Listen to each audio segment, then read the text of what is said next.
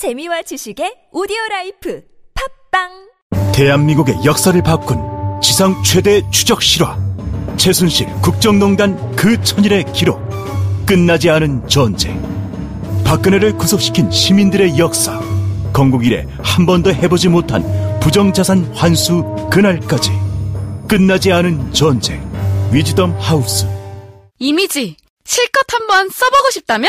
고화질 이미지도 웹 디자인도 파워포인트도 동영상 클립도 모바일에도 블로그에도 게티 이미지 뱅크. 국내 이미지도 글로벌 이미지도 마음껏 프리미엄 무제한 정액제 이미지 게티 이미지 뱅크. 검색창에 게티 이미지 뱅크를 검색하세요. 게티 이미지 뱅크.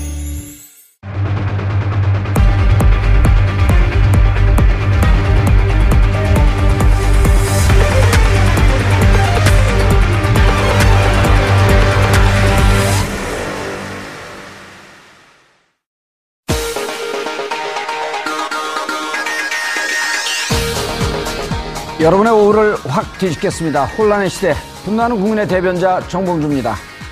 오늘 5개 정당 대선 주자들이 첫 TV 합동 토론을 갖고 유권자 표심잡기에 나섰는데요. 대선 승리를 위한 후보별 비자인 카드는 과연 무엇일까요? 잠시 후 더불어민주당, 국민의당, 정의당 대선 캠프 소속 의원들과 함께 자세히 짚어보도록 하겠습니다.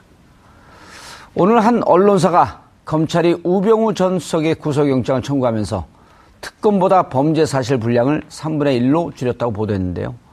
우 전 수석 영장 기각 검찰이 봐주기 수사 논란의 중심에 선 상황에서 과연 이 보도는 또 어떤 논란을 낳을지 오늘 살펴보도록 하겠습니다. 4월 14일 목요일 정봉주 품격시대 시작하겠습니다. 19대 대선이 눈앞에 다가오자 대선 주자들 간 공방이 한층 치열해지고 있습니다. 대선 때마다 주요 검증 대상이 되어온 대선 주자들의 가족 문제를 비롯해 보육, 안보 정책들이 주요 공방 대상에 오르고 있습니다. 한편 오늘 오전 열린 대선 주자 첫 합동 토론회에서도 후보들 간 열띤 설전을 벌인 것으로 전해지고 있어 앞으로 26일 남은 대선일까지 대선 주자들 간 총성 없는 전쟁은 계속될 것으로 보입니다. 5월 9일 대선을 앞두고 정당별 준비 상황은 어떤지, 각 정당의 대선 후보가 내세우는 주요 공약은 무엇인지 지금부터 살펴보겠습니다.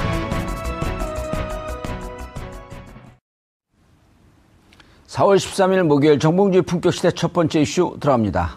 5월 9일 대선이 26일 앞으로 다가온 가운데 각 당의 상황 정말 바쁘게 돌아가고 있죠.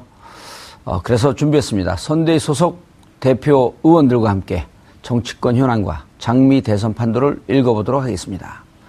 더불어민주당 문재인 후보 선대위 공보단장 박광온 의원님 자리하셨습니다. 처음 나오셨죠? 네, 처음입니다. TV 있는지도 모르셨죠? 와보니까 정말 근사합니다. 예. TBS TV. 우리 사장님 문제. 멋있어요. 알리지도 않고. 자, 국민의당 안철수 후보 선대위 공명선거 추진단장 이용주 의원님 자리하셨습니다. 이 의원님도 예, 처음이신가요? 저도 TBS 방송에 대해서는 처음으로 온 것 같습니다. 아, TV 방송국. 오전보다 상당히 더 근엄해지셨어요. 그렇습니까? 이제 화면이 나가니까. 예. 자, 그리고 정의당 심상정 후보님, 선대위 조직본부장 윤소하 의원님 자리하셨습니다. 네, 안녕하십니까? 예. 반갑습니다. 지난, 왜 내가 노래 보면서 반갑다 그랬어요? 아니요. 반가웠어요. 지난주에 목포 신항에 계시더니 네네. 또 언제 올라오셨어요? 왔다 갔다 예. 바쁩니다. 알겠습니다. 네. 자, 자유한국당과 바른정당은 각 캠프의 사정으로 부득이 함께하지 못했는데요. 다음에 좋은 기회를 마련해 함께 꼭 모시도록 하겠습니다. 자, 시청자 여러분도 샵 5400으로 다양한 의견 보내주시기 바라겠습니다. 자, 많은 분들이 이제 이 장미 대선, 5월 대선 다가왔는데 각 당의 사정, 너무 이게 보도가 쏟아지니까 도대체 이게 각 당 상황이 어떻게 돌아가는지. 그래서 일단 각 당 상황을 좀 간단하게 소개해 주시고. 네. 그리고 말씀 나눠보도록 하겠습니다. 박광온 의원님. 네, 우선 저는 장미대선이라는 저 표현이 예. 안 지금 좋죠. 상황에서 맞지 않은 것 같아요. 예. 촛불대선으로 부르자고 주장하시는 분들도 계시다는 걸 좀 알아주셨으면 좋겠고요. 다음 시간부터 촛불 대선을 바로 확보했습니다. 우리 당에서는 이제 선대위를 출범시켰습니다. 국민주권선대위라는 이름으로 출범을 시켜서 세 가지입니다. 확신, 겸허, 철저. 정권 교체에 대한 확신을 갖고 겸허하게 새로운 대한민국을 만들어달라는 국민의 열망을 겸허하게 받들기 위해서 철저하게 준비하고 또 문재인 후보가 정말 새로운 대한민국을 만들 수 있는 가장 좋은 가장 대통령 잘할 후보라는 점을 국민들에게 알릴 수 있도록 최선의 노력을 다하고 있습니다. 요즘 그런데 이제 살짝 좀 긴장을 많이 도시죠. 그런 긴장은 사실은 선거는 어떤 선거든지 긴장을 해야 됩니다. 이게 유연하게 대처하고 또 부드럽게 하는 것까지는 좋지만 그게 해이해지면 안 되죠. 나태해지면 안 되고요. 언제든지 긴장의 끈을 놓치면 안 되는 것이 제가 그 전에 어떤 정치하셨던 분, 제 돌아가신 김영삼 대통령으로 알고 있습니다만 어떤 선거를 하든지 사자가 토끼를 잡을 때도 온 정신을 집중해서 하는 것처럼 해야 된다. 이런 표현을 하신 적이 있어요. 저는 선거는 늘 그런 자세로 국민을 위해서 잘 받들겠다는 그 한마음으로 긴장된 그런 자세로 하는 것이 옳다고 생각합니다. 알겠습니다. 이용주 의원님, 국민의당. 최장도 요즘 잔치집 됐죠?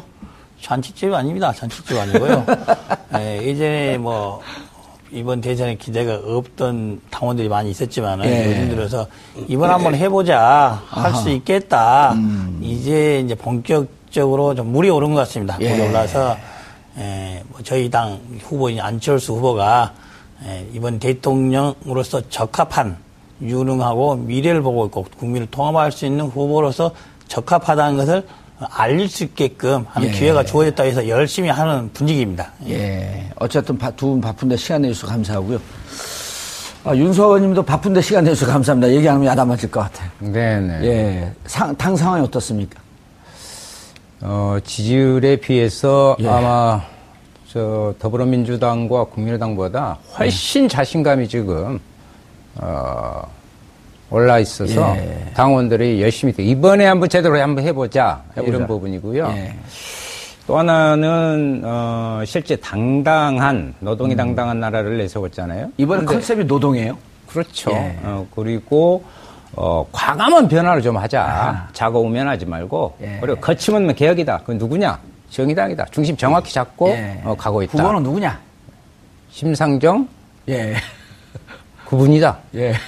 그리고 당원들이 자신감을 지금 가졌어요. 그래서 너무 이제 우양우에 기울어진 운동장이라고 할 수 있는데 후보들이 각 당의 후보들이 좌쪽으로 확 돌려야 됩니다. 그래야 조금이라도 이렇게 평평화돼서 그 부분을 정의당 당원들이 그 역할을 하자 하는 부분에서요. 아주 좋습니다. 의기가 충만하다. 그럼요. 알겠습니다. 박광온 의원님. 네. 대세론에 좀 취해 있지 않았었나요? 취해 있었다기보다 대세론은 일관되게 말씀드린 것이 정권 교체가 대세다. 대세가 문재인 후보가 대세가 아니고 대세는 정권 교체가 대세다. 그렇죠. 대세는 국민이 만드는 것인데 국민들이 굉장히 위대하면서 독한 결심을 하신 거죠. 현직 대통령을 합법적 절차에 따라서 파면한 사례는 우리 현 정사에 처음 있는 거죠. 그렇죠. 그러니까 과거의 사례는 유혈 사태가 일어났다든지 또는 무슨 뭐라고 할까 쿠데타라든지 이런 일로 해서 거기에 저항을 해서 이렇게 바뀐 경우는 있지만 이렇게 평화적인 방법으로 국민들이 뜻을 하나로 모아서 국회와 헌법재판소라는 우리 헌법 질서 안에 있는 절차를 거쳐서 대통령을 파면한다. 이건 놀라운 일입니다. 그렇죠. 박근혜 최순실 그 국정농단 세력들이 떨어뜨린 국격을 우리 국민들이 되찾은 거죠. 그 국민들이 명령한 것이 바로 정권 교체입니다. 이 대세를 저희들이 잘 떠받들겠다 하는 자세로 쭉 해왔는데 최근에 와서 이게 약간 좀 아리송해졌어요. 이게 어떤 게 정권 교체냐, 이게 어떤 게 정권 연장이냐 지금 아리송해져서 국민들께서 잠시 좀 생각할 시간을 갖고 계신 게 아닌가 싶습니다. 그러나 시간이 지나면 국민들의 생각이 보다 더 분명하게 정권 교체의 방향을 정해주실 것으로 생각합니다. 26일쯤 남았는데 문재인 후보의 특징이 조금 이렇게 낯가림이 심하고 좀 샤이하잖아요. 평소에 그런 편이죠. 그런데 이제 보면은 당내 이른바 이제 문재인을 반대하는 이른바 비문 세력들인데 그분들 만나라 그래도 잘 안 만나는 것 같다가 최근에 그분들을 부쩍 많이 만나요? 그것은 사실은 그 오래전부터 그런 일은 해왔습니다. 해왔는데 그게 잘 안 알려졌는데요. 최근에 이제 그렇게 하는 것은 또 더더군다나 본인이 절박하다고 쭉 얘기를 해왔죠. 5년 동안 준비하면서 가장 내가 절박하다. 5년 전에 그때 정권 교체를 못함으로써 국민들께 이렇게 고통을 받게 한 것이 나의 어떤 문제일 수, 그러니까 내가 전혀 그 문제에 관해서 아무 일 없는 듯이 대할 수가 없다. 그러니까 그 절박함이 더해져서 요즘은 어떻게든지 한 분이라도 더 만나고 한 분이라도 더 함께 하려고 노력을 하고 있죠. 알겠습니다. 이 의원님, 이용주 의원님. 예. 한 10%, 15% 달리다가 느닷없이 그냥 30%를 넘어가 버렸어요? 예, 뭐, 솔직히 말 1월 달까지는, 1월 초까지만 하더라도 10%도 감지덕지에 있었죠. 8%, 7, 8% 그랬었죠. 그래서 2월 초에 들어서면서 10% 정도 올라갔었고, 그때부터 저희들이 3월 초, 그다음 3월 말 정도 되면은, 안철수 후보의 지지율이 정상적인 지지율이 나올 것이다라고 이제 기대를 했었죠. 예측보다는 기대를 했었는데, 예상대로 각 당의 후보들이 정해지고, 또 이러저러한 정치적 상황들 때문에 안철수 후보에 대한 기대감이 높아졌던 건 사실입니다. 그런데 이게 이제 주로 그 전통적인 이제 어쨌든 호남 지역 분들을 중심으로 한 지지가 이제 중심적인 그 지지인데 그렇게 급격하게 올라가면서 보수 중도 특히 보수층에서 온 사람들이 언젠가는 좀 빠져나가지 않겠나 이런 불안감은 없나요? 그런 불안감도 없잖아요. 있습니다. 있는데, 이제 저희들은 새롭게 안철수 후보에 대한 지지층으로 유입된 사람들이 어떤 사람들이냐 분석을 해봤더니, 꼭 보수층에서만 온 것도 아니라, 예를 들면, 안희정 후보를 지지했던 사람들, 이재명 후보를 지지했던 사람들 중에서도 상당수 넘어와 있는 것이 있고, 보수층에서도 홍준표를 지지했던 사람들, 유승민을 지지했던 사람들에서 온 부분도 있겠지만, 그보다 더 TK, PK에서 이번 선거를 포기했던 기권층들이 이번 선거에서 정상적인 정권 교체를 이룰 수 있는 사람으로서 안철수 후보를 대안으로 받아들이기 시작했다라고 해서 그쪽에서 옮겨온 지지층이 더 많기 때문에 앞으로 상황 변화에 따라서 처리될 가능성이 좀 드물지 않나 그렇습니다. 그래서 빠져나갈 가능성은 없다. 그렇습니다. 조금 요 며칠 사이에 주춤하긴 했죠. 다시. 그거는 이제 지지율이 이제 어떻게 보면 일주일 사이에 급등을 했지 않습니까? 약간의 조정 과정을 거칠 것이고 조정 과정 후에 다시 폭발적인 급등이 다시 한번 있을 것이다. 이렇게 생각을 합니다. 근데 그 말씀하시면서 박광온 의원님은 실컷 보면서 얘기를 하세요? 박광온 의원께서 웃어주셔서 기대를 할 수 있겠다는 생각을 했습니다. 자, 심상정 후보님. 정의당. 다 좋은데. 제가 심상정입니다. 아까 명찰도 안 다르려고 그랬잖아요. 근데 다 좋은데 지지율 어떻게 올리실 거예요? 지지율 오르고 있습니다. 우린 내려간 적이 없습니다. 지금 몇 프로 나오고 있어요, 근데? 지금 한 4.6%도 올랐으니까요. 하루에 1%씩 오를 계획이라고 그러던데, 오늘 아침에. 그렇게 되면 아마 단독 집권이 가능하지 않을까, 이것도 바라볼 수 있고. 그러니까 오를 것이다 하지만 오를 전략을 좀 알려주셔야지. 실제 이제 본격적인 싸움 아닌 싸움이 시작됐다. 저는 이렇게 보는 것입니다. 오늘 뭐 토론회에서도 있었잖아요. 내공이 있는 겁니다. 내공은요 함부로 이렇게 드러나는 게 아니고 진짜 필요할 때 결정적인 순간에 후보는 제일 먼저 되셨어요, 근데. 내공 정말 이제 시간이 좀 걸리지 않았어요? 우리 같은 경우는 당원 투표에 의해서, 진성당원 투표에 의해서 결정되잖아요. 그렇기 때문에 그 힘을 바탕으로 해서, 국민들에게, 우리가 진보 정치에, 그리고 노동이 당당한 나라, 이렇게 만들겠습니다 하고 쭉 현장을 다녔습니다. 그런데. 그래서 이제 올라갈 거다. 올라가고 있어요. 그리고, 그런데, 문제는요, 기존의 언론에서 너무 잡아주지 않고, 그것이 문제였어요. 이제 오늘부터요, SBS 토론 녹화한 그 결과, 들으셨죠? 못 들었어요. 그거 물어볼 거예요. 벌써요. 벌써 이제 우리 심상정 후보의 그 내공이 국민들에게 보여지고 있다. 그래서 저는 자신감을 갖는다. 이렇게 생각합니다. 알겠습니다. 국민들은 또 지금 기뻐하고 있어요. 그래요? 네네. 한번 알아보세요, 전화해서. 아니, 근데 이제 저 얘기를 좀 하셔야 되는데 아직 방영은 안 됐죠. 오늘 한 방송국에서 토론한 게 녹화로 하는데, 그 평을 한번 자평을 좀 해주시고, 여기 이제 뭐 검증도 있고 뭐 할 얘기도 많은데 일단 그 토론회 어땠어요, 분위기가? 제가 아까 잠깐 뉴스로 봤더니 홍준표 후보가 10분이면 문재인 후보를 꺾을 것이다 그러더니 오늘 오히려 뭐 되레 엉켰다 이런 얘기가 있는데 어떻게 보셨어요? 사실 저도 그 뉴스를 봤습니다. 예. 직접 현장에 계시지 않았나요? 아니, 현장에 제가 가지는 못했고요. 예. 가지는 못했고, 그 뉴스를 봤는데, 중간중간 현장에서 들려오는 소식은 들었습니다. 예. 근데 그 얘기는 뉴스를 통해서 제가 봤는데, 홍준표 후보가 오래전에 그랬죠. 10분 만에 문재인을 끝내주겠다. 예. 뭐 이런 장담을 했었는데, 오늘 그 기사 제목이 그러대. 10분 만에 끝내준다더니 10분 만에, 10분 만에 밀려. 예, 제목이 당한 거예요? 예, 그렇게 돼 있더라고요. 그러니까 이 얘기였습니다. 북한에 먼저 가겠냐? 예. 당선되면. 그러니까. 홍준표 후보가 물어본 그렇죠. 문재인 후보한테. 딱 물어봤죠. 그러니까 문재인 후보가 만약 홍 후보는 북한에 가서 북한 핵이 완전히 해결된다고 하는데도 북한에 안 가겠냐? 그러니까. 역질문했어요? 네. 그러니까 말을 못 한 거예요. 그러니까 문재인 후보는 북한에 먼저 가겠다고 딱 잘라서 얘기한 게 아니고 북한 핵을 해결할 수 있다면 미국과 일본과 협의를 거쳐서 갈 수 있다. 예. 이거였대. 그리고 그 뒤로 많은 분들이 그랬어요. 북한 핵을 해결한다면 내가 지옥에라도 못 가겠냐. 이렇게도 강하게 말씀하셔도 좋다라고까지 권하는 분들이 주변에 많았습니다. 예. 그만큼 북한 핵 문제가 지금 한반도 정세를 어렵게 하는 그 문제인데 자꾸 그걸 가지고 문 후보를 무슨 뭐라고 종북 좌파니 안보가 불안하니 이렇게 공격을 해야 되니까 국민들이 이제 거기에 속지 않습니다.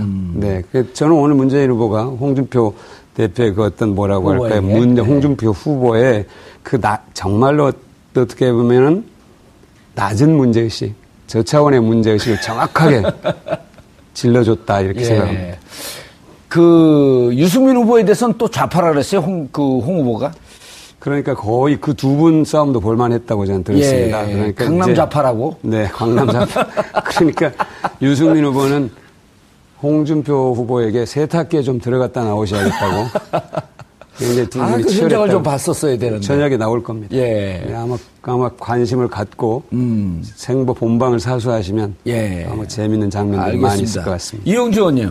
예, 저도 그 토론의 장소에는 없었는데요. 그런데 전에 한번 안철수 후보가 끝장 토론을 하자. 문재인 후보한테. 예, 그렇습니다. 네, 오늘 전체적인 총평을 들어보니까 각 당마다 다 잘했대요? 솔직히 한 방은 없었다. 한 방은 없었다 하는 게 중평이고 그 이유는 토론의 방식이라든지 참여 숫자, 시간적 제약 이런 것들 때문에 제대로 토론이 제대로 안 됐다라는 것들이 좀 문제점으로 지적되고 있습니다. 예. 맞아요. 그리고 너무 이렇게 긴장돼 있으면 우리 이용주 의원님도 이제 어깨 좀 푸시고 긴장도 좀 푸시고 TV에 잘 안 나가요 이게. 그렇습니까?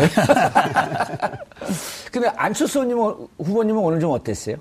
뭐 평상시 정도 한 것 같습니다. 평상시 했는데 제가 보기엔 평상시보다 조금 못한 게 아닌가 싶습니다. 평상시보다. 우리 이용주 의원님은 저런 솔직함이 매력적이야. 오늘 아침에 그 다른 방송은 뭐 하다가 물어보니까 내가 잘 모르고 다 공부해서 다음에 와갖고 얘기하겠다고.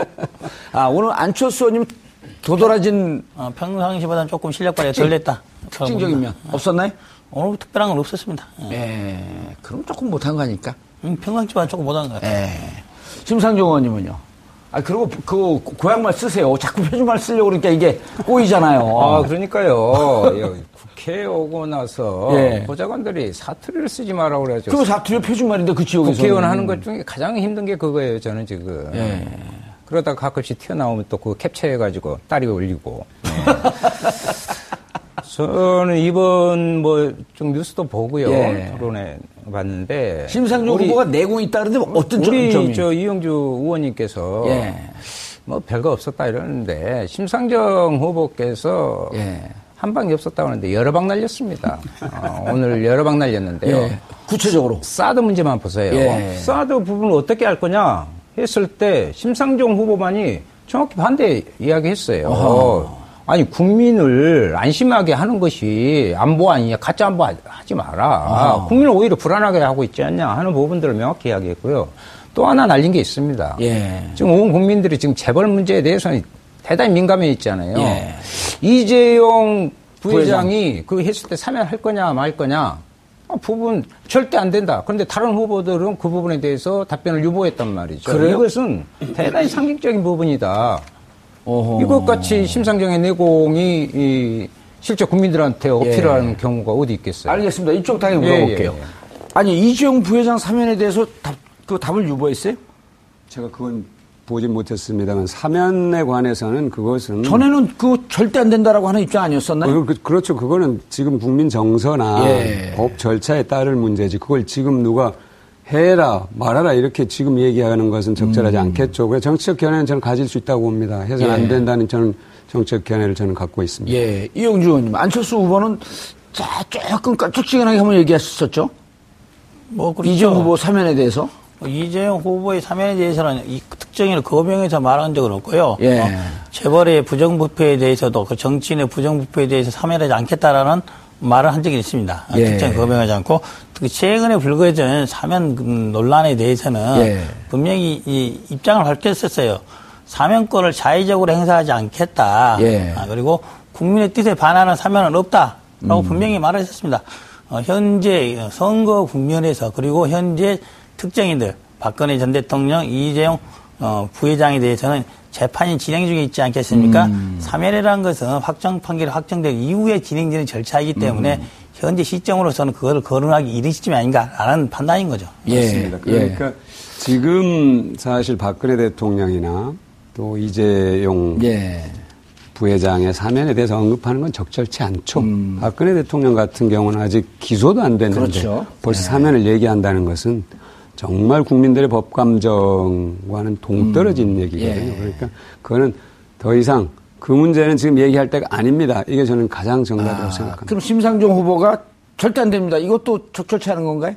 아니 그러니까 사면을 마치 이제 안철수 후보께서 이제 오해라고 말씀하셨습니다. 그러니까 그걸 무슨 투명하게 위원회에 거쳐서 투명하게 하겠습니다. 이렇게 하니까 마치 그걸 거쳐서 하겠다는 걸로 이해가 되는 거예요. 그러니까 그게 이제 문제다. 그거는 그렇게 질문을 받았을 때는 지금 그 문제 얘기할 때 아니죠. 지금 기소도 안 됐는데 어떻게 그런 얘기를 합니까? 이렇게 하셨더라면 더 좋았지 않았을까 이런 생각을 하는 거죠. 알겠습니다. 이용주 의원님, 지금 그 문재인 후보의 아들에 대해서 계속 문제제기를 하고 있잖아요. 지금 이제 더 이상 안 하나요? 계속 하고 있나요? 계속 하는 것이 뭐 저희 당이 하고 있는 게 아니죠. 정확히 따지면은 자유한국당, 바른정당에서 문제를 제기했고 뭐 논란이 되고 있는데 가끔씩 저희 당 의원들한테 코멘트를 부탁을 해옵니다. 이게 또 어떻게 생각해요? 그게 저희들은 이제 답변을 하는 그 정도로 하는 것이지 저희들이 꼭 문재인 후보의 아들 문재인의 취업 문제에 대해서 저희 나서서 뭐 밝히거나 나서서 문제의 그런 수준은 아니죠.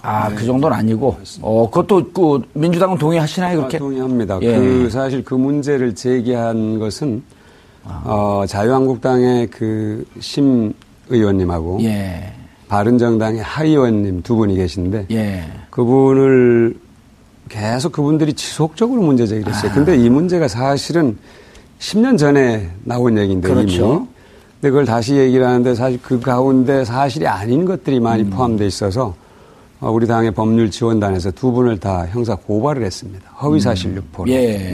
그런 상황이고 이제 그분들이 얘기하는 건 뭐 이제 특혜 채용이냐 아니냐 하는 건데 특히 그 감사 두 번의 감사 결과 2007년과 2010년에 고용노동부가 고용정보원을 감사를 했는데 여러 문제 제기가 있으나 특혜는 아니다. 이게 결론입니다. 2010년은 대상이 아니어서 안 했다는 거 아닌가요? 그게 이제 이 자유한국당과 바른정당의 주장인데 자유한국당에서 그 주장을 하고 나오니까 고용노동부의 한 관계자라면서 익명뒤에 숨어서 2010년은 감사 대상이 아니었다 이렇게 얘기를 한 겁니다. 그래 그게 커졌어요. 근데 사실 그래 다시 저희들이 확인을 해보니까 2010년 감사 보고서에 정확하게 감사 대상에 뭐라고 되어 있냐면 고용정보원이 2006년에 설립이 됩니다.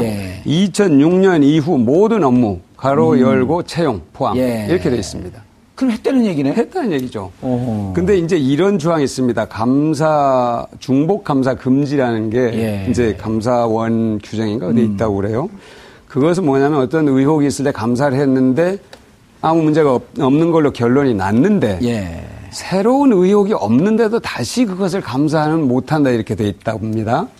그런데 이것은 2010년의 감사는 특정인을 대상으로 한 감사가 아니고 모든 업무를 대상으로 했기 때문에 당연히 들어가는 겁니다. 2007년은 문군에 대해서만 한 건가요? 문군에 대해서만 한 건 아니고 전체를 그때 당시 채용 뭐 절차나 이런 것에 전부 얘기를 했죠. 2006년에 비정규직을 정규직으로 바꾸면서 이루어졌던 채용이라든지 전반에 다 했는데 거기에 이제 문군이 포함된 거죠. 있었고요. 근데 2010년에 다시 감사를 하면서 문준용과 이러면 중복감사가 되잖아요. 아하. 그러지 않고 업무 전반 이러면 다 들어가는 겁니다. 그 채용 문제가 다시. 알겠습니다. 네. 이 의원님. 그래서 이제 우리 박광온 의원님께서 말씀한 지적 내용은 일리는 있습니다. 하지만 국민들이 이제 문재인 후보 아들의 특혜 채용 문제에서는 관심 갖는 건 이거라고 봐요. 첫째로 채용 과정에 있어서 이력서를 내지 않습니까? 예. 이력서를 내는데 어떠한 요즘같이 청년들 취업하기 어려운데 귀걸이하고 잠바 입은 모습을 낼 수가 있을까? 아하. 그리고 자기 이력, 자기 소개서를 3장을 쓰는데 어떤 사람이 3장에 30장이라도 쓰고 싶을 텐데 달랑 한 장 써서 넣을 수가 있을까? 이거는 속된 말로 찍어주고 채용하기로 결정된 상태에서 형식적으로 낸 것이 아니냐는 것이 의혹을 갖는 핵심인 거죠. 예. 두 번째는 이런 겁니다. 의혹에 대해서 제기를 했을 때 변명, 해명이 여러 번 바뀌었다는 거예요. 예를 들면은,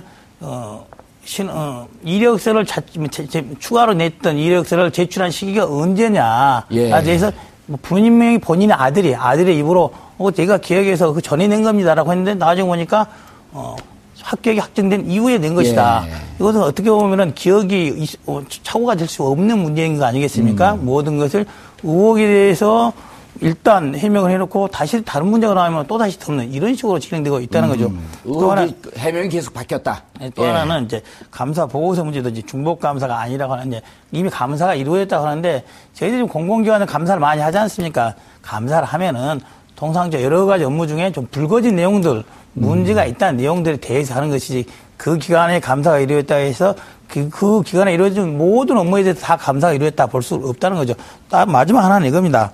최근에 우리 하태경 의원이 말씀 자료 보면은 이걸서 인사 담당자 징계를 받은 게 분명한 사실이고 예. 징계 사실상 1위 돼 있었어요. 내용이 특혜 채용 관련한 부분 포함해서 징계를 받은 걸 돼 있어요. 만약 이게 이게 사실 악용한다면은 도대체 어떤 누구에 대한 특혜 채용으로 그 직원이 징계를 받았는지만 명확히 밝혀주면 되는 거예요. 예. 사실 그게 아니고 다른 거였다.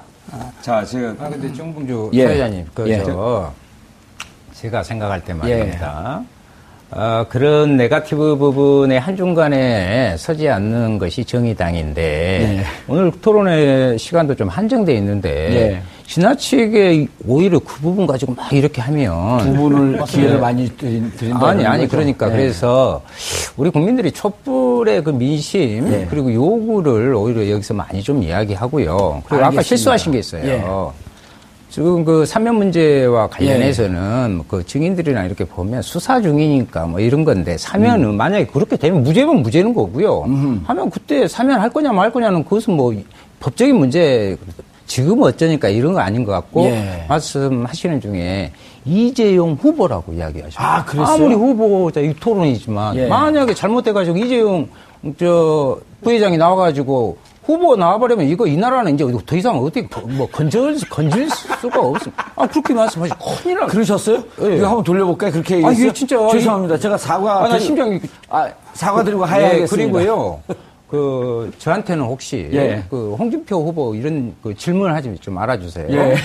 아까 이제 10분 만에 올려버린다고 그랬는데 초치기 사퇴하고 거기는 초 단위, 분 단위로 보통 무엇을 많이 하더라고요. 도지사도 한 초치기로 하여튼 사퇴하고 그러니까 홍 후보는 저한테는 좀 질문하지 말아주십시오. 알겠습니다. 일단 발언께 좀 썼어요, 그래도. 그래야도 어떻게 되겠습니다.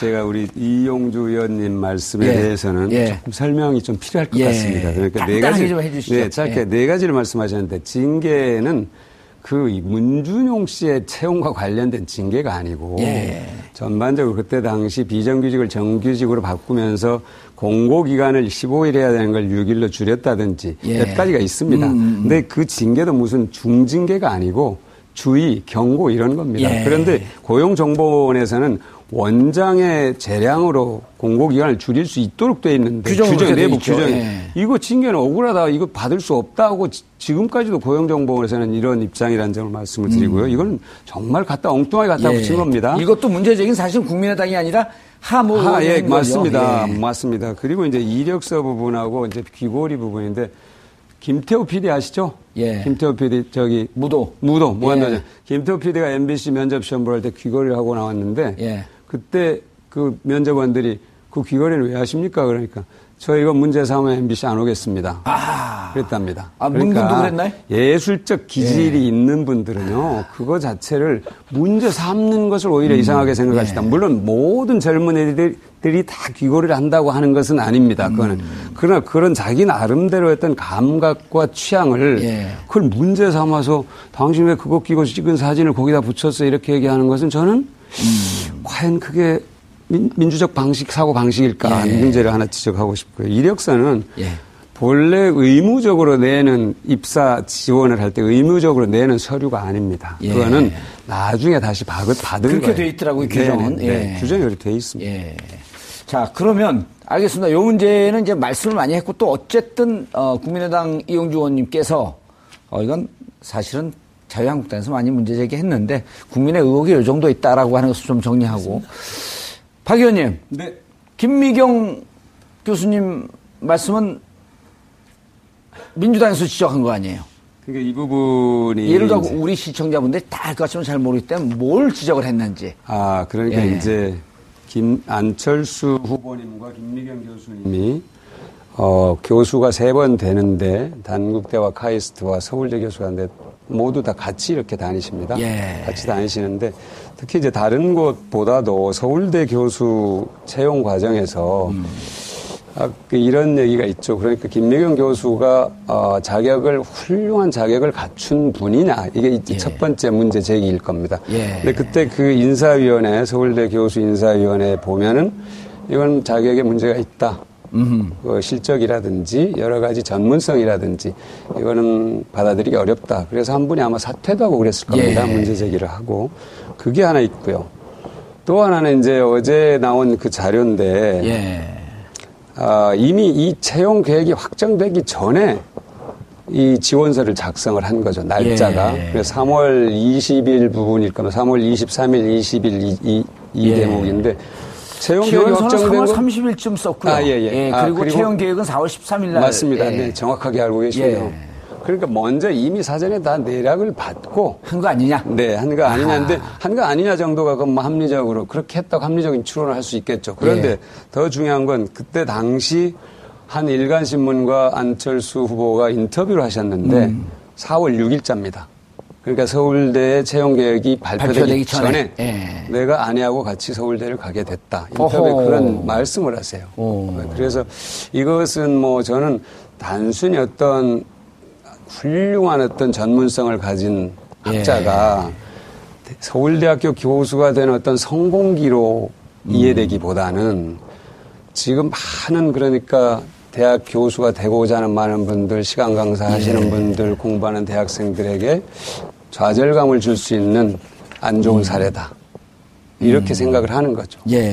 심지어는 이렇게까지 당 성명서에서 이런 얘기까지 했어요. 김미경 씨, 1+1 특혜 채용, 입증 문서 확인됐다. 하면서 이제 자료를 냈는데, 이용주 국민의당 의원님, 이 정도쯤 들으면 좀 화나지 않아요?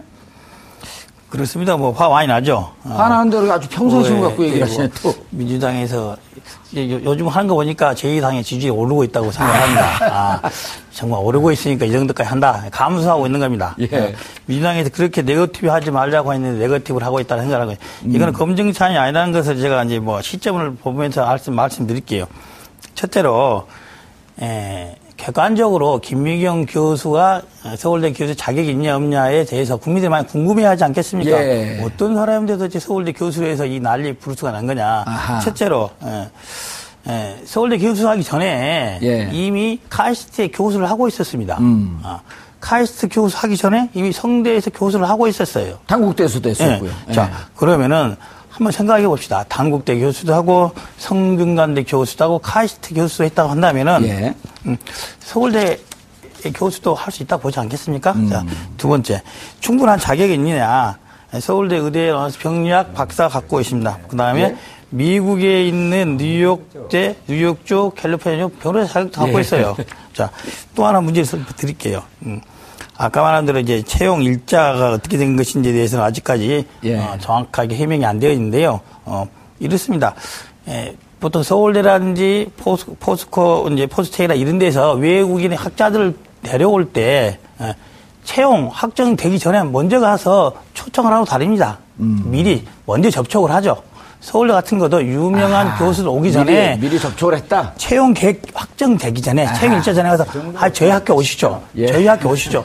이렇게 하는 겁니다. 알겠습니다. 지금 우리 의원님 화났어요. 왜냐하면 내용이 들어와야 되는데 아니 윤 의원님 자꾸 일부 언론에서 양강구도를 이러는데 봉두사님까지 지금 뭐 양강구도 이렇게 감히 동반 추락할 우려가 있어요. 생각한다면 너무 그러면 우리가 아들, 딸, 나중에 가구 문제까지 그럴 것이 아니고 좀 우리가 촛불의 부분들을 어떻게 할 것인가를 좀 중심으로 좀 물어보시라고. 아니 그래서 저는 이제 정의당에 여쭤보고 싶은 게 토론에서 배제를 했잖아요. 또 배제하고 있구만. 아니 토론에서 참여도 안 시켰잖아. 우리 참여해갖고 살짝 발언 기회가 좀 적은 건 죄송하게 생각하는데 방송국에서 오늘 3시간 정도 해요 토론? 오늘요? 지금요? 이제 지금부터 본격적으로 다 드릴게요. 배제했는데 왜 배제했다고 입장 표명했어요? KBS 공영방송 맞아요? 그러니까 저는 잘 모르겠어요. 여기는 공영방송 맞는데. 그러니까. 이제 저는 KBS의 다른 각도의 걱정보다는 시청률 납부율이 현저히 떨어질까 이거 지금 걱정이거든요. 한쪽에서는 막 내라고 광고하면서 자기들이 10년 전에 정한 이 사내에 자기 준칙입니다. 그래서 뭐 10석 이상. 의원 10석 이상. 그리고 10% 이상. 여론 지지율. 그 다음에 그 전에 직전 선거에서 10%. 이거 뭐 중앙선관위는 그렇지 않잖아요. 5, 3. 근데 여기는 10 전법을 쓰고 있거든요. 중앙선관위가 중요한 겁니까? 공영방송이 공영방송. 좀 의심을 갖고 그 안에서 자기들의 준칙이라 이건 상위법과 하위법의 개정 그 취지도 모르는 중앙선관위 기준에 하게 되면 대상이 되는 거죠. 당연히 되죠. 그것을 말씀이라고 하십니까? 그런데 그래서 뭐라고 항의하셨어요? 아니 우리가 그 전에는 언론에 대해서 그러면은 그런갑다. 그랬는데요. 이것은 소위 국민의 시청률을 받아서 공영방송이라고 지금 뭐 MBC, KBS가 지금 공영방송의 역할을 하고 있습니까? 우리 박광온 의원님께서도 지금 MBC 이렇게 보면 참 내가 왜 저기 있었나 이런 참 깝깝하다 이런 말씀을 하실 거예요. MBC 출신이신가요? 그렇죠. 모르셨어요? 몰랐습니다. 그래서 이제 그러한 부분들에 대해서 항의를 정확히 하자 이건 아닙니다. 왜냐하면 우리의 문제가 아니라 국민의 알 권리를 정확히 보여줘. 이것이 더 중요하잖아요. 정의당 원칙에 충실하지 않습니까? 그래서 지속적으로 문제 제기했죠. 이게 무슨 짓거리냐 이것이 공영방송에서. 뭐라고 답변하면서 다시 포함시켰나요? 처음에는 자기들 그 준칙 이야기 하더니요. 아까 이제 난타 뭐 이런 이야기, 난타전 이야기 했잖아요. 그런데 KBS가요. 그 난타전이 아니라 국민들한테 아주 난타당해버렸어요. 그래가지고 지금 항복한 거예요. 두서 들었어요, 그냥. 뭐, 논리적 근거도 없이 그냥 일단 항복한 거예요. 전에 심상정 의원님이요. 후보되기 전에, 이런 얘기를 한번 하신 적이 있어요. 공동정부를 수립하는 조건으로, 연대할 수 있다. 네, 그렇죠. 근데 이제 또 다른 자석에서 또 이런 얘기를 하셨어요. 뭐, 이게, 아주 박빙의 상대로 가게 되면 고민해 볼 수 있지만 지금 고민할 시점이 아니다. 근데 지금 박빙의 상황으로 가는 이런 상황을 예견할 수 있는 거거든요. 지금 또 완주론 말씀하시려고 그러죠. 참 우리 정봉주 사장님까지 지금 완주론이 아니고 이걸 뭐냐면 혹시 정권 교체 예를 들어 민주당에서 정권 교체는 이미 돼 있습니다. 됐어요? 중요한 것은요. 그것을 누가 했냐면 국민이 정권 교체를 이미 했단 말이에요. 세 분 중에 한 분만 하면 된다. 아니 아까 내가 물어보지 말라는 그분하고 다른 분하고 그게 될 것 같아요? 보수 진영이 잘못된 보수 부분은 이미 국민이 심판했고요. 그런데 이 정권 교체가 어떠한 질에 실적 대전환을 이루는 촛불의 요구, 어떠한 정권 교체냐. 정치 교체죠. 그리고 경제 구조나 이런 부분도 완전히 뜯어 고쳐야 되죠. 아하. 그런 부분을 좀 이야기하는 겁니다. 정당은. 그렇기 때문에. 그러니까 이미 정권 교체는 됐고, 누가 내용적으로 정치 교체를 할지 가장. 그리고 열심히 지금 뛰고 있는데, 뒤에서 자꾸 여기 잡아다니고, 선수가 지금 뛰고 있는데. 아니, 지지율이 좀 올르시죠. 그런데 이제 그런 부분에서 올라간다니까요. 아까 그렇게 강조 올라가고 있어요, 지금. 오늘부로 해서 그 계기 전환점이 될 겁니다. TV에 나가면 이제. 그래서 그것이 너무 제약돼 있었고요. 그리고 이제 아까 말씀하신 연합정치는 얼마든지 가능합니다. 그렇죠. 우리가 연합정치와 연립정부 그 부분은 국민들이 그만큼 심상정 후보에게 힘을 실어주고 그 힘들을 국민들의 요구가 우리 심상정 후보가 하는 이런 것에 딱 맞춰 있구나 했을 때는 같이 할 수 있게 돼서 그런 부분에 있어서는 연대 또 연합정치 연립정부 이런 부분을 이야기하는 거죠. 열려있다. 지금 후보 단일화니 그 구태의원안이 이거 알겠습니다. 박 의원님. 네네. 자, 정권 교체는 됐습니다. 두세 분이 지금 동의했어요. 정권 교체 됐다. 누가 하느냐? 이게 문제다. 그러니까 이제 이른바 진보 진영의 적폐 세력은 이번에 펴받기는 좀 보수 진영 펴받기 힘들지 않냐 이제 이런 말씀을 하시는 것 같은데. 저는 정권 교체 됐다는 윤소하 의원님 그 표현의 의미는 취지는 제가 공감을 합니다. 그런데 아까 우리 정봉주 앵커님께서 우병우 구속 안 된 걸 얘기하셨잖아요. 그 SNS상에는 우병우는 풀려나고 고영태는 잡혀갔다 이런 아주 시니컬한 냉소적인 반응들이 있는데 저는 그 사실을 보면서 정권 교체가 됐다고 생각하는 것은 좀 이르다. 네, 저는 그렇게 생각합니다. 뭐냐면 지금 그 말하자면 국정농단에 부역했던 세력들이 엄존하고 있습니다. 그리고 그 사람들이 어떻게 하면은 자기들이 살아남을 것인가 궁리를 하는 거예요, 지금. 부활할 것인가. 그렇죠. 어떻게 해서 이거를 궁리를 자, 그러면 자, 일부 예를 들어서 어떤 사람들은 자, 누구를 찍지 말고 누구를 찍자. 그건 저는 정권 교체를 반대하는 사람들이라고 보는 거예요. 그 사람들이 정권 교체를 원하는 사람들이 아닙니다. 자, 그러니까 제가 이제 우리 이용주 의원님이 계셔서 참 제가 좀 죄송합니다만 아까 지지자들을 이렇게 이 평가를 하실 때 다양한 종류 이질적인 지지자들이 들어와 있는 건 사실이죠. 원래부터 안철수 후보가 대통령이 돼야 된다고 생각했던 분들이 계시고 또 이렇게 떠다니다 표현 적절치 않습니다. 그러니까 반기문 총장을 지지하셨다가 황교안 총리를 또 지지하셨다가 이렇게 하시다가 또 오신 분도 계시고 최근에 급격하게 유입된 분들 중에는 그리고 박근혜 대통령을 지지했던 분들 중에서 상당수도 들어와 있다. 이런 여론조사 통계로 보면은 저는 이거는 이렇게 보는 거죠. 자, 아까 윤소하 의원님 말씀하신 것처럼 처음부터 안철수 후보를 지지했던 분들은 안철수 후보라도 이건 정권 교체야. 그 확신을 갖고 하신 겁니다. 그런데 나중에 들어온 분들은 야, 문재인으로 정권 교체를 막아야 돼. 그리고 이쪽으로 들어온 거예요. 지금. 그러니까 그 안에 굉장히 이질적인 그런 어떤 뭐라고 할까요? 성향을 가진 분들이 같이 포함되어 있다는 이거죠. 그래서 저는 아직 정권 교체다. 다 끝났다. 이렇게 얘기하는 건 좀 이르다. 더 국민들이 아마 냉철하게 보실 거라고 봅니다. 어떻게 알겠습니다. 어디로 해야 될 건지. 안철수 후보로 가면 정권 교체가 아닐 수도 있겠다라는 함의가 있는 건가요? 그거는 이제 시청자들께서 판단을 하실 텐데요. 그 부분을 아마 이렇게 될 가능성이 많습니다. 그 안에 들어있는 지지하는 분들이 약간 어느 시점에 충돌할 수가 있어요. 이해가. 알겠습니다. 이용주 의원님. 저는 이번에 안철수 후보가 대통령이 되는 것이 정권 교체라고 생각합니다.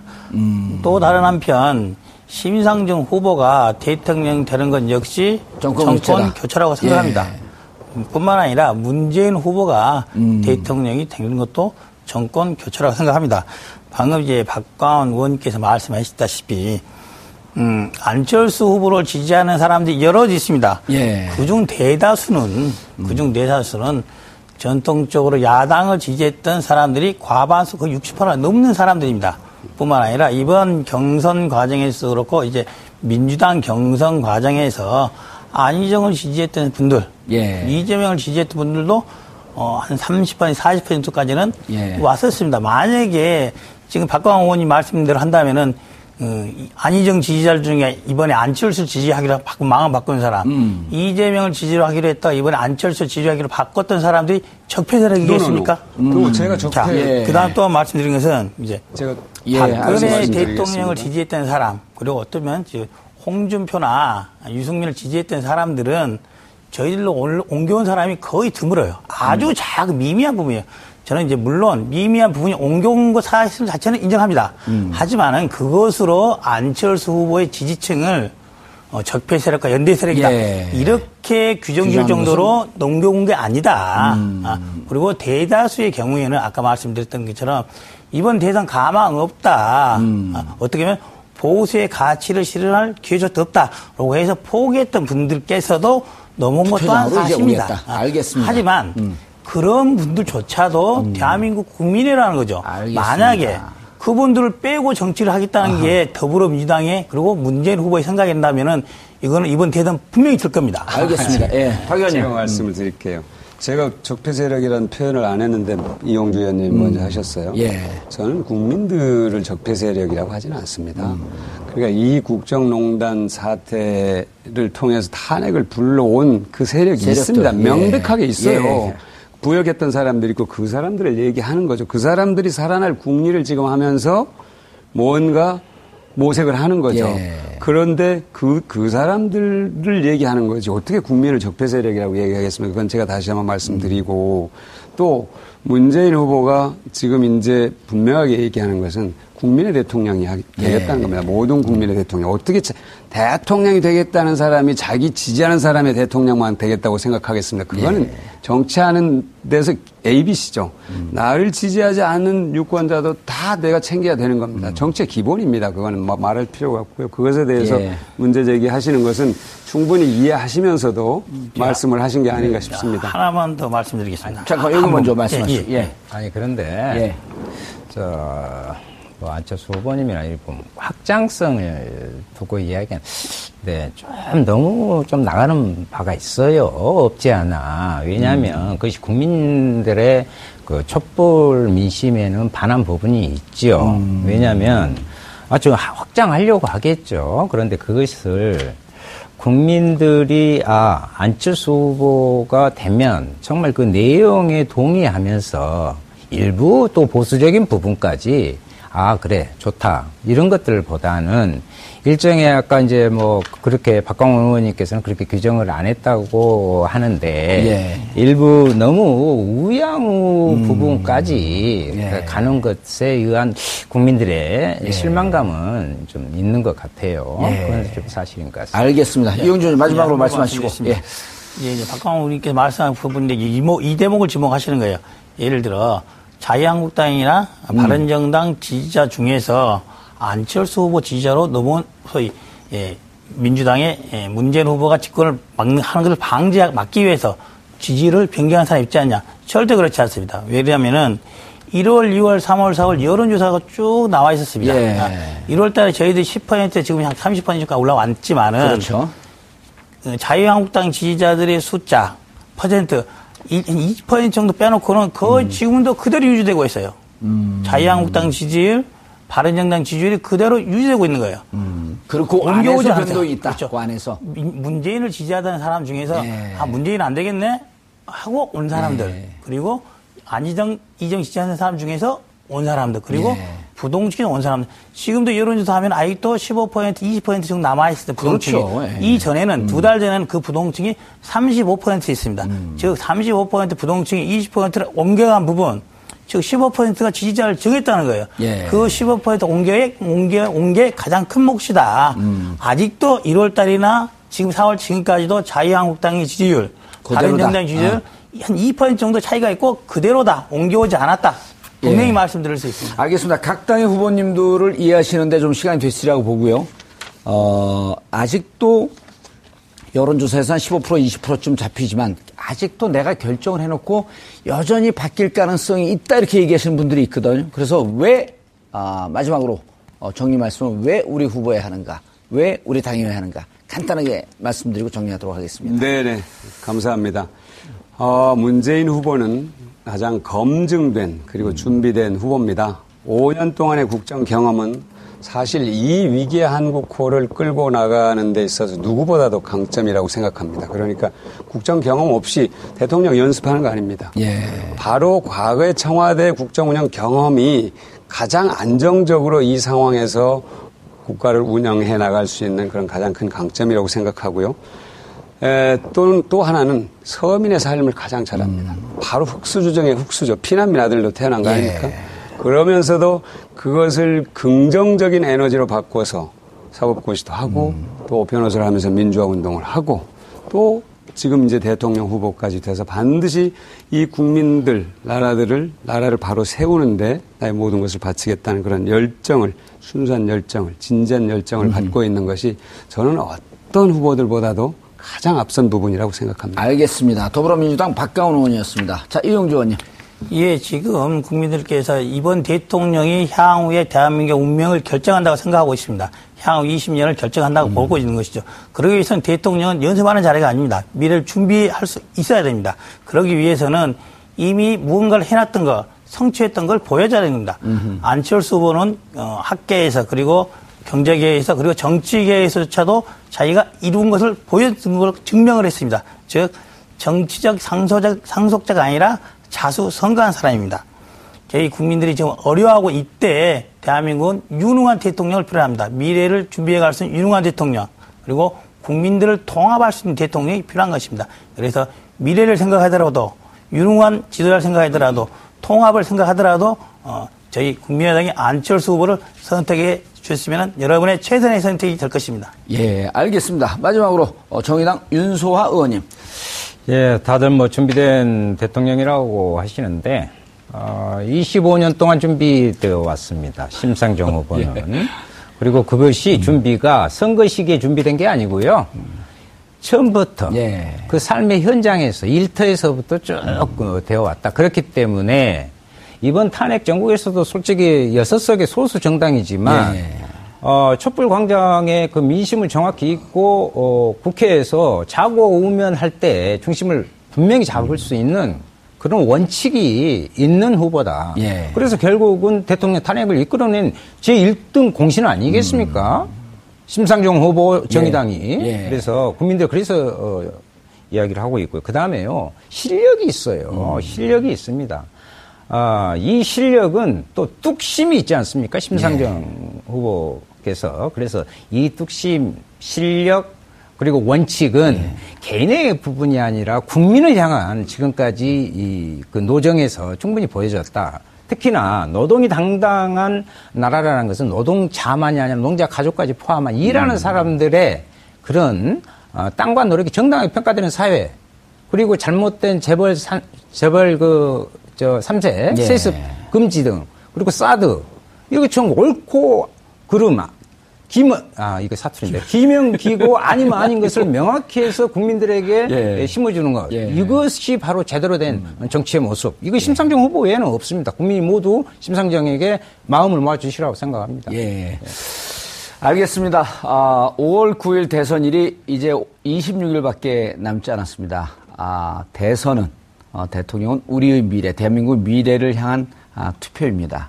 우리 시청자분들, 그리고 국민 여러분들이 판단에 도움이 되셨으리라고 믿으면서 또 이런 시간을 가질 수 있도록 노력하겠습니다. 지금까지 박광온 더불어민주당 의원님, 그리고 이용주 국민의당 의원님, 그리고 윤소하 정의당 의원님과 함께했습니다.